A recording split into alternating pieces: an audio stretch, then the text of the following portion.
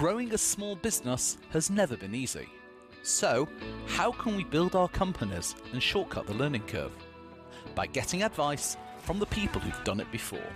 Everything you need to grow your business is right here. I'm Simon Lader. Welcome to the conference room.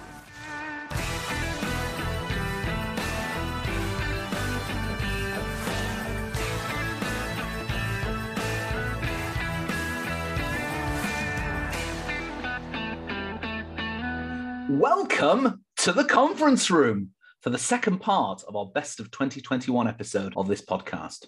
In part one, we featured some of the extraordinary guests we had from fields such as sales, productivity, mindset, diversity, and so on. If you want to hear about how to never have a bad day, how to grow your business using SEO, how to deal with overwhelm, how to hire the people who will propel your business, and much, much more, go check out part one.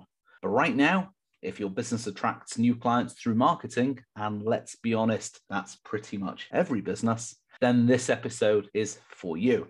Over the last 12 months, we've had some of the most incredible experts from all facets of online and offline marketing come into the conference room, and this best of is the marketing special. And we're going to start with my good friend Barry Mitzman, who came in to talk to me about influencer marketing. Barry is an Instagram influencer, social media consultant, and host of the wildly popular podcast, Women of Valor. And I asked her how businesses can benefit from working with an influencer.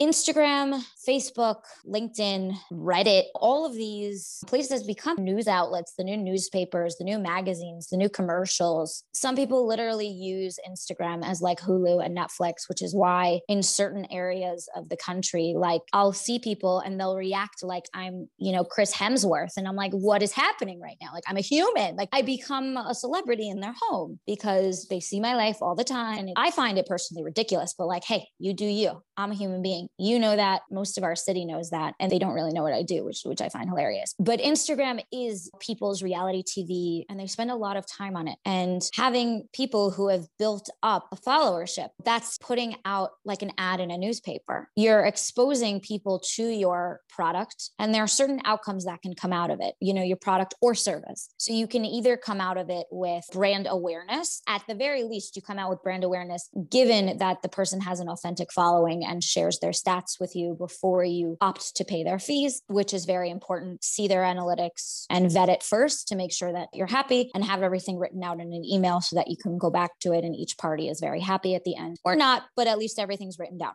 Then being able to, whether it's first at minimum, it's the exposure. Then if the goal is to get followers or views on your Instagram page, to action is clicking that @ sign, heading to that page. It could be web traffic and it could be sales. That's one thing that people also have to know.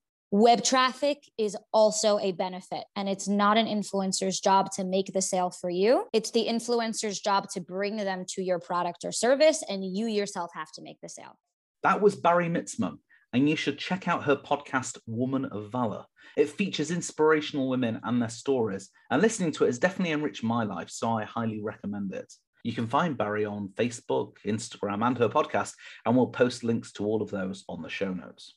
Bill McCormick discovered the power of LinkedIn when he and his wife started their business in 2016 with only a handful of clients. And he began studying social selling and discovered a method to reliably find and develop leads and generate sales using LinkedIn. Bill came into the conference room to talk about social selling, and he gave a masterclass on how to develop meaningful relationships on the platform. I asked him to explain his strategy for using LinkedIn to engage with people that you want to do business with. Look at their profile, look at their content and engage on their content. That's why people create content, is so that you can engage with it. Make some comments, like it. I guarantee if you like and comment on people's content, they're going to be much more open to connecting with you and having further conversations. Find something in common. Don't use the LinkedIn pickup line. So the famous pickup line is, hey, come here often. Well, the LinkedIn equivalent is, Simon, I see we have some connections in common. Most people don't know most of the people they're connected with on LinkedIn. So using that isn't really a way to connect with someone.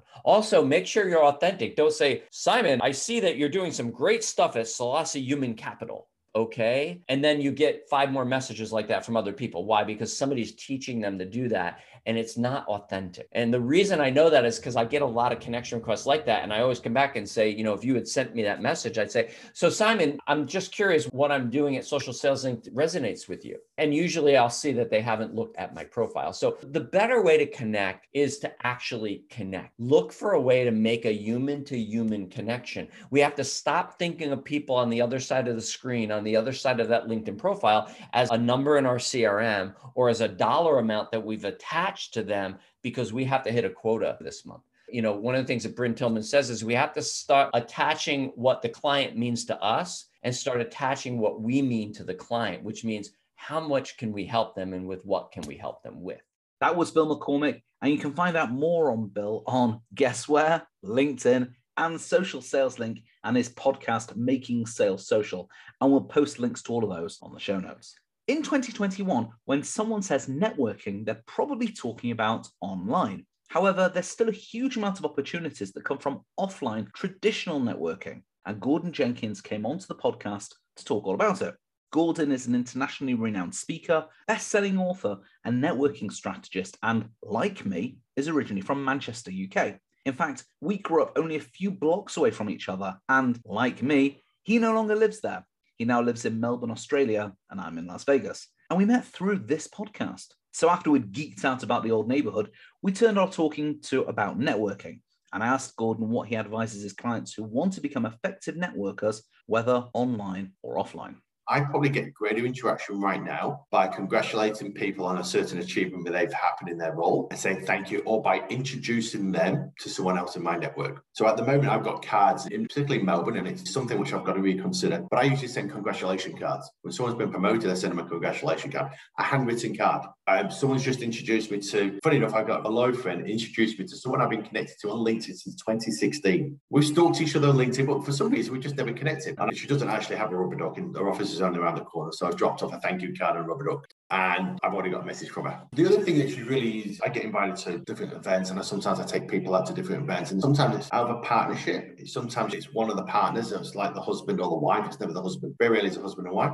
So what I've started doing with the firm that who's one of my clients, because they do a lot of golf, a lot of sporting events, is if they take one partner to an event, they will then send the partner at home like some 6 scones with jam and cream, saying, or someone else said, we're thinking about it all the time. We're being different. We're trying to be unconventional, and it's not really unconventional. It's unconventional in the way that we traditionally talk to network, but it's actually not unconventional in the way that we want to integrate as humans. So for anyone that's listening there, podcast, it doesn't matter if they're a car mechanic, simple things. If you see a baby seat in the back of the car, don't leave a packet of mints for the driver. What can you do for the kids? If someone's a repeat customer, what are you going to do? If someone's referring through to you, what are you going to do that is different other than just sending out a mail and stuff? And one thing I say you should never, ever do if you want to make a difference, because you won't make a difference, is use the also text. Never do congrats. The thumbs up. Actually put a bit of effort in it. And it's actually not hard to do. It's actually really, really easy. So you want to make a difference. You want to be able to differentiate yourself other than price. So the way I think about networking is we have a flock of sheep that are always a sheep. And then we have the shepherd. And the thought process is you need to be the shepherd. Well, I actually think that's an old way of thinking. You need to be the star that both the shepherd and the sheep are looking at and actually tell the people the way that it should happen. Differentiate yourself out there. Be that star. That was Gordon Jenkins, whose book Network with Purpose is available now. Gordon is also a supporter of the Longitude Foundation, and you can learn more about them online as well, and find links to Gordon, his books, and the Longtime Foundation in the show notes. If you want to get advice on how to grow your business, maybe former CEO of Google, Eric Schmidt, would be a good person to ask. Well, Eric wasn't one of our guests in 2021, maybe 2022, but we got someone who Eric Schmidt invested in. US Navy veteran Justin Nassiri is the founder and CEO of Captivate AI and is a specialist in content creation and repurposing. In short, his technology helps turn one podcast episode into 3 months of social media content. Justin has been featured in Inc. Magazine, TechCrunch, and Business Insider, and he came into the conference room to discuss how to become consistent and ever-present in social media. We talked about the challenges facing people who preferred creating a single type of content, maybe a blog, YouTube video, or whatever, in a world governed by algorithms that look for variety. I asked Justin, how diverse should someone's content be on social media? So a couple of things. The first is, I heard this, your listeners have probably heard it too, but I love it. It's like the golden rule is do unto others as you would have them do unto you. The platinum rule, even better, is do unto others as they would have you do unto them. Like we're all different, right? So if I really like audio and I really like podcasts, that doesn't mean that the people I'm selling to really like audio too. It kind of comes back to the empathy of, well, maybe my audience actually prefers short videos, or maybe they prefer long blog posts, or maybe they prefer ebooks. And quick side note, you don't have to know the answer there. Or like part of what I'm evangelizing with repurposing is if you are distributing content in a variety of ways, you're going to learn pretty quickly what works. And also you can serve a larger percentage, maybe 20% like video and 50% like written. Like you're going to be able to serve everyone if you're giving them multiple options to relate to you and consume your content. So don't view it as a single channel. So that's the first thing though, that platinum rule, feed people the way that they want to be fed. A second one is a quote that I heard actually pretty recently, but I like it. It rings true, which is the 5-3-2 rule. And the way that I understand this is 5, if you were to look at 10 pieces of content, 5 are related to your industry, 3 are your own original content, and 2 are more playful and fun content. I don't have any data to support that, but that strikes me as true of like kind of industry knowledge, especially for LinkedIn. Industry knowledge, 5 out of the 10, 3, your original thoughts, and then 2, just, maybe for me running or whatever it is about life that's more fun. So that's a second thought. The third one is, I'll send you that link again for that LinkedIn top voices analysis. This is always changing. So I encourage people to experiment and see what works, but it does seem like the content that performs best on LinkedIn right now is text heavy with an image. And that tends to perform better, followed by video, followed by an article with some text, and then text only. So there is a value of mixing it up. I don't think for anything, for diet or anything, it's good to just eat one type of food. I think for posting, you do need to vary it, but experiment and see. If you're taking a portfolio approach, you might notice over time that your text-only posts perform great. Maybe you do a little bit more of that. But I think that you'll always need a portfolio to provide diversity, partly for experimentation, but partly because we want to be dynamic creatures. We don't want to be doing the same thing day in, day out. That was Justin Nassiri, who, as well as being an extraordinary content creation expert, runs Beyond the Uniform, which helps military veterans navigate their civilian career. His podcast, also called Beyond the Uniform, is well worth a listen, and you can find out more about Justin and his amazing software, Captivate AI, which is used by over 15 million users, and Beyond the Uniform by clicking on the links in the show notes. The beauty of hosting a podcast is that this is an intimate conversation with one other person, and I'm really not aware that there happen to be thousands of people listening. Yes, there really are thousands of people listening. I don't mind public speaking, but there are plenty of people for whom the idea of standing on stage or going live on Facebook reduces them to jelly. Luckily, Melanie Wood came into the conference room to talk about how to wow your audience, whether on stage or on social media, which is well worth a listen. But the conversation turned to showing up consistently for your audience and providing them with content that provides value. I asked her how she advises her clients to overcome disappointment when the audience doesn't engage. I put all this out there and these ungrateful troglodytes just ignored it. How would you overcome that? Yeah, definitely. And it happens to us all. So what I say to people is that you've got a 90%, a 5%, and a 5%, right? So overall, there's 100%. So I call them like bookmarks, right? And you're kind of looking at the left, looking at the right all the time, but you never look in the middle. So the left and the right is that 5% are your cheerleaders. They're like, yeah, you're so amazing, like liking everything, sharing everything, but they will probably never buy from you because your closest family, closest friends, closest people, maybe it's current clients, they are your super, super cheerleaders. Then you have like another 5% who are your people who don't really agree with you, right? They don't really agree with you. Maybe they put on there and they want to challenge you and question things about what you're doing. So we end up giving attention to those two sides, those two very 5%, and we forget about the 90% in the middle that generally don't do a lot. They don't generally really engage in your stuff on a lot of the time. They are people, if you're maybe speaking to people in person, they sit there with their arms folded, their face looking like, they're bored being there and listening to you. So I say is like, you've got to show up every day for the 90%. They're your stalkers. They're your people that are watching. They're the people who will buy from you, but they don't necessarily do anything with it. I mean, honestly, I could say I would be a millionaire if I literally put my money on every time I got a client that said, I've been stalking you for 12 months and now I'm ready to work with you. So there's certain things that I do around content to get those people to start engaging or starting to do something. So it's really thinking about those 90% is that when any of your posts or when things don't happen for you, it's just keep telling yourself, I'm here for the 90%. I'm here for the people in the middle. And that's a massive, massive amount of people that are there. And I know that it's hard when you put content out, but that's coming back to you to just say, I'm here for them. I have to do it myself.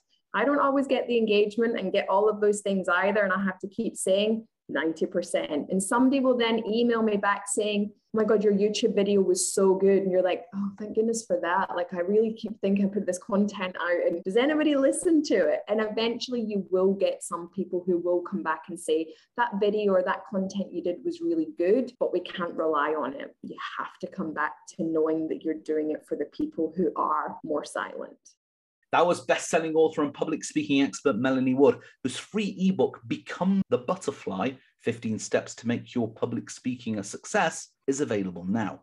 And you can find out more about Melanie, her business speaking styles, and download her free ebook by clicking on her links in the show notes. Now, as small business owners, we're expected to be marketers, salespeople, project managers, coaches, and goodness knows what else. And with all this going on, it's very easy for our days to descend into chaos, which is why I was so delighted to have organizational expert Paige Killian come in and talk to me about how best to organize your office and your day. I asked her why she felt it was so important for businesses and business people to be better organized. We have physical clutter. It lends itself to mental clutter.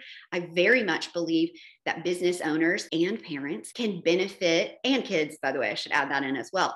They can really benefit from organization because, again, that physical clutter can lead to mental clutter. If you've got stuff all around you that you're not processing and organizing and putting it in place, and it's just out, it takes up physical space. It starts to wear on you mentally. So if you think about a business owner who perhaps is a genius and you go into his or her office and you see stuff everywhere and you think, how on earth can this genius perform this way? They are so smart. They are so good at what they do. And then you see this scattered stuff everywhere, but like almost like scatterbrained, and you go in to try to meet with them and they're sorting through and they can't find the things that they need and they're leaving things behind. You're stepping over stuff. You feel like you can barely get to the chair to sit down. It's not a welcoming environment that lends itself to creativity and making you want to have a great conversation with them, because it's a freaking mess, you know? So if that is the case, I would just say, can you imagine how less of a brain fog that business owner might be in? So much more mental clarity and the ability to perform in a peak way if that office was a little bit more organized. Can you imagine? It's not to say that if you're a disorganized, I think in a lot of ways, a lot of us are disorganized.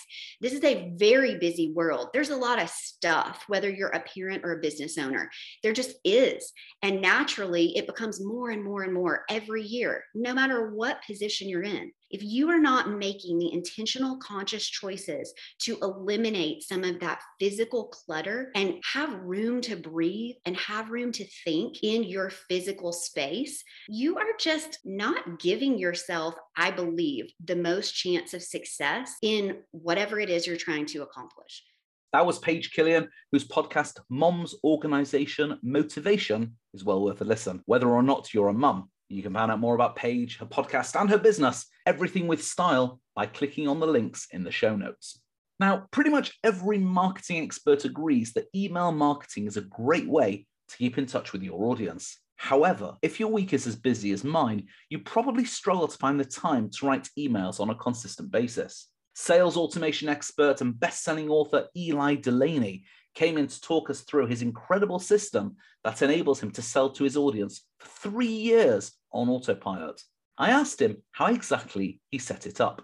I did it over time. And Right. here's the magic to it. First and foremost, when I built this originally, I didn't have the formula that I have now. So the formula is what I help clients with. It speeds up the process massively to be able to do it this way. But when I started out, what I did was I would spend a couple hours. I'd go to a coffee shop, go there, grab coffee, grab breakfast, sit in a corner, get kind of comfortable, put on my headphones and start writing. And I would write 6 emails. And then a month later, I would come back and I would do the same thing again. And I put on my calendar every month, once a month, I would put anywhere between 2 to 4 hours, depending on what it was.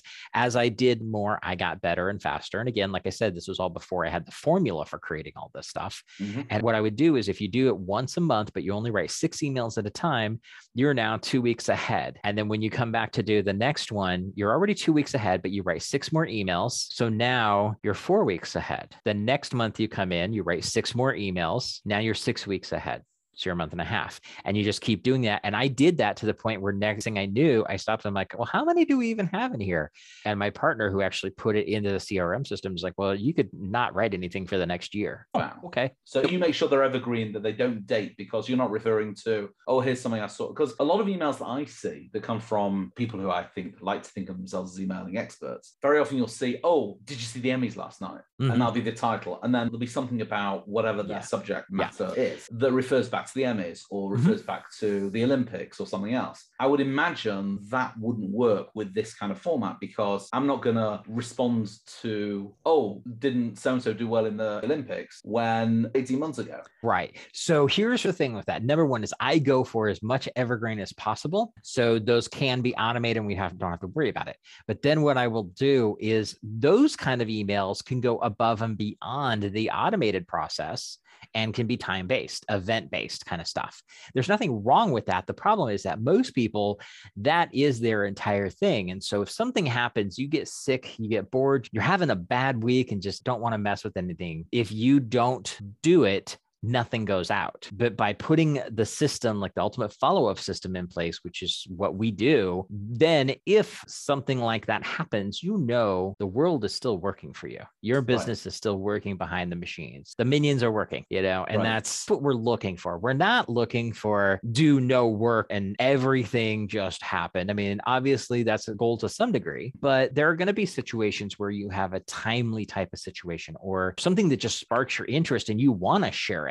Then obviously you're not going to write that and stick at the end of your sequence, because somebody may not get that for a year or 2 years or however far you go on your system. But what you do want to do is make sure that you have this stuff in place, working and functional. So when you get those sparks of inspiration that are time-based, you're good to go. But if something happens and you can't or just don't feel like doing it, your business doesn't stop. Right. It still works behind the scenes. And so we're not talking about an either or situation. It's an and. But the idea is you set this down as a baseline, and you don't have to do those if you don't want to. If you want to, that's perfectly fine. But like I have times where I'll just get an inspiration and I want to do something.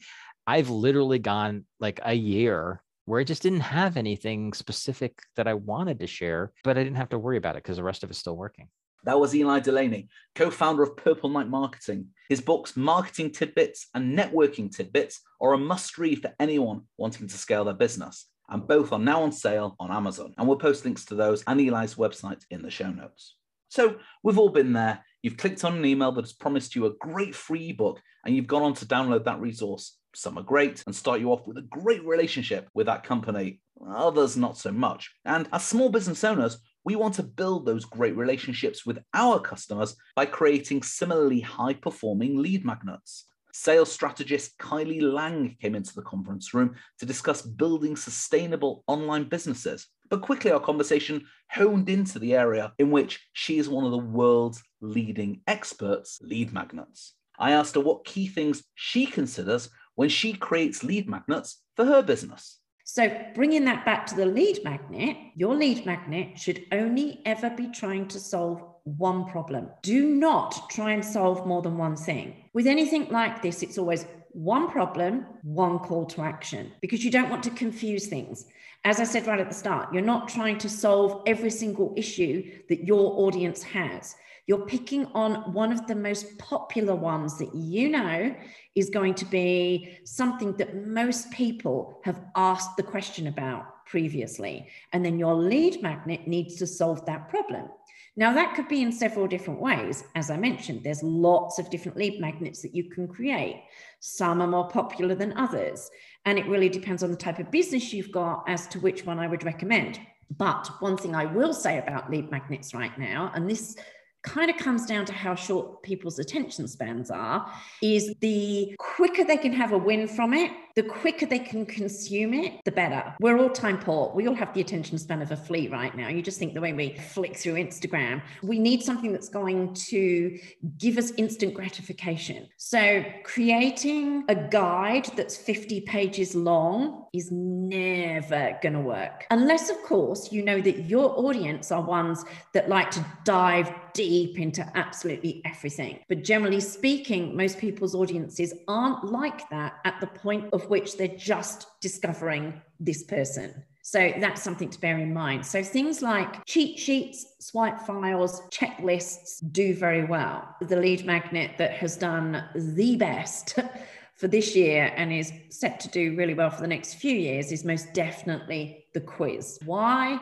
Because it's easy. It gives a quick win and people love taking quizzes. You know, we've all done it. You know, what Harry Potter house do you belong to? You know, we've all done those BuzzFeed quizzes. So we are primed to do things like that. That was Kylie Lang. And to find out more about her or her framework, The Fab Factor, you can find information on LinkedIn, Facebook, and on her own website. And we'll post links to all of those in the show notes. Now, if you wanted advice on building your brand in an ideal world, who would you ask? Well, how about the person who worked on brands like L'Oreal, Gillette, and AOL? Advertising executive Lynn Power is the former CEO of advertising heavyweights J. Walter Thompson and worked with celebrities like Eva Longoria, Heather Locklear, Andy McDowell, and Beyonce. She oversaw the launch of Gillette Venus, Gillette Skincare for Men, and Duracell Ultra on their branding. Lynn left the corporate world in February 2020 and set up her own brand, Masami, and came into the conference room to talk about brand scaling. Now, most small businesses do not have the marketing budget of L'Oreal, so our conversation focused on scaling a brand with zero marketing budget, and in particular, brand positioning. I asked Lynn why brand positioning was so important. I think because it's the glue. And I don't think if you don't have that marketing perspective, I think if you're like an engineer who's built a great product, you're enamored with your product. You don't understand that it's more than the product. It's the promise, it's the values, it's the proposition, it's where it sits in a consumer's mind, it's the role it plays in their life. And when you actually start to answer those questions, it makes your life a lot easier down the road, because things like what products are you going to launch next? Well, they roll off the tongue, because once you have your values and your proposition, you know exactly what you should be doing next. And that's been for us like our North Star, and our guiding light is really understanding that. And then this other thing I brought from the advertising world is really knowing that there are increasingly a huge number of specialties in the business, right? Like I can't possibly be an expert in Instagram ads and the algorithm for Amazon and SEO and all the sort of rabbit holes you can go down in digital, but they're so important for your business. And so you really need to figure out what are the capabilities you need depending on what type of business you're building. If you're building an e-commerce business like I am, you need those capabilities. So you need to find people that go into those rabbit holes very deep, because I don't. I'm like the kind of person who is a generalist, and I know just enough to be dangerous and ask the right questions, but I don't go deep into like SEO keyword strategy. And so when you're starting a business, you know, you have to think about, okay, what are those roles on the team? What are the capabilities, and how can I find those people and get those capabilities? And you mentioned a zero budget. And in our case, what we ended up doing is building a team that was all equity based. That was Lynn Power, and her company Masami is leading the way on high-end, environmentally friendly hair products for men and women. To learn more about Lynn or Masami, you can visit them on the web, LinkedIn and Facebook and Instagram, and links to all of those are in the show notes. If someone is recognized by software giant Adobe as one of the top 50 marketers on the planet, you know they are worth listening to.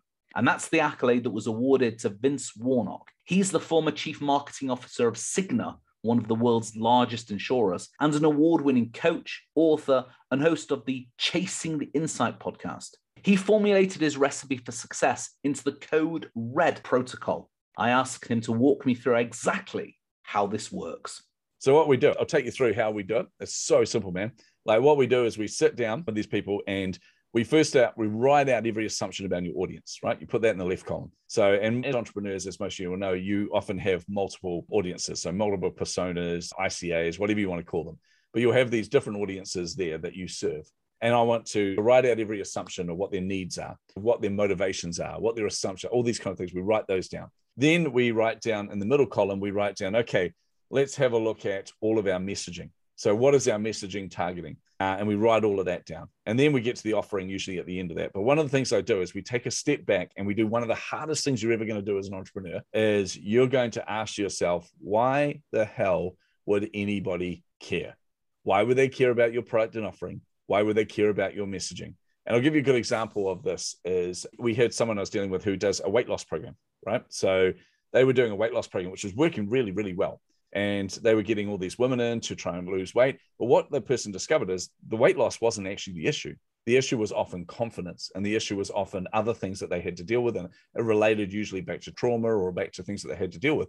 So they were finding that the majority of their program was dealing with that aspect. The problem with that is they then pivoted the program to focus purely on that. And they said, right, I'm going to deal with childhood trauma. I'm going to deal with all these issues around self-confidence. And the problem with most people didn't even care. Most people don't identify that they have childhood trauma. Most people don't realize the impact that that has on their life right now. Most people don't realize that they have all this mindset and this confidence stuff to do. They have one motivation. And that goes back to the whole neural marketing concept, which I can talk about, but it goes back to our limbic system, the emotional part of our brain. And it's basically them going, I want to be accepted. And my interpretation of acceptance, my interpretation of being included and accepted is by looking a certain way. So therefore, I want to lose weight. So we had to test all of their messaging and go, yes, that may be the core of what you offer. That may be what you do. But in reality, none of that matters at all to this individual. So can we then test some messaging around what does matter to them? So then we tested stuff just around losing weight again, and suddenly the clients came back, and suddenly the clients started signing up. That was Vince Warnock, and the second edition of his award-winning book, Chasing the Insights, is on pre-order on Amazon right now. But the first edition is on sale and is an amazing read. And I urge you to listen to his podcast, Chasing the Insights, to get some amazing tips on how to market and scale your business. Links to Vince, his books, and podcast are in the show notes. So that wraps up part 2 of this special look back on the conference room for 2021. I'm really, really grateful to everyone who came onto the show. When we first started, we didn't have a listenership, we were anonymous, and it was just an idea that I had. But yet, these extraordinarily talented people were prepared to come onto the show that no one was listening to yet and give me some of their precious time and share their talent and expertise. To everyone who came in from episode 1 all the way through to episode 49, I am humbled and so grateful for your time, your generosity, and your belief in our podcast. And to every single person who listened, and on average, that's 1,500 of you every week, and you can't all be my mum. Thank you so much for inviting me and my guests into your homes. It's thanks to you that we're now a top 1% podcast, and thank you for listening, for your reviews, for your comments, and for sharing the show. It makes it all so worthwhile. So wherever you are, thank you so much for listening. And from myself, all of my guests, and everyone involved in producing the conference room, have a happy, healthy new year and all the very best for 2022.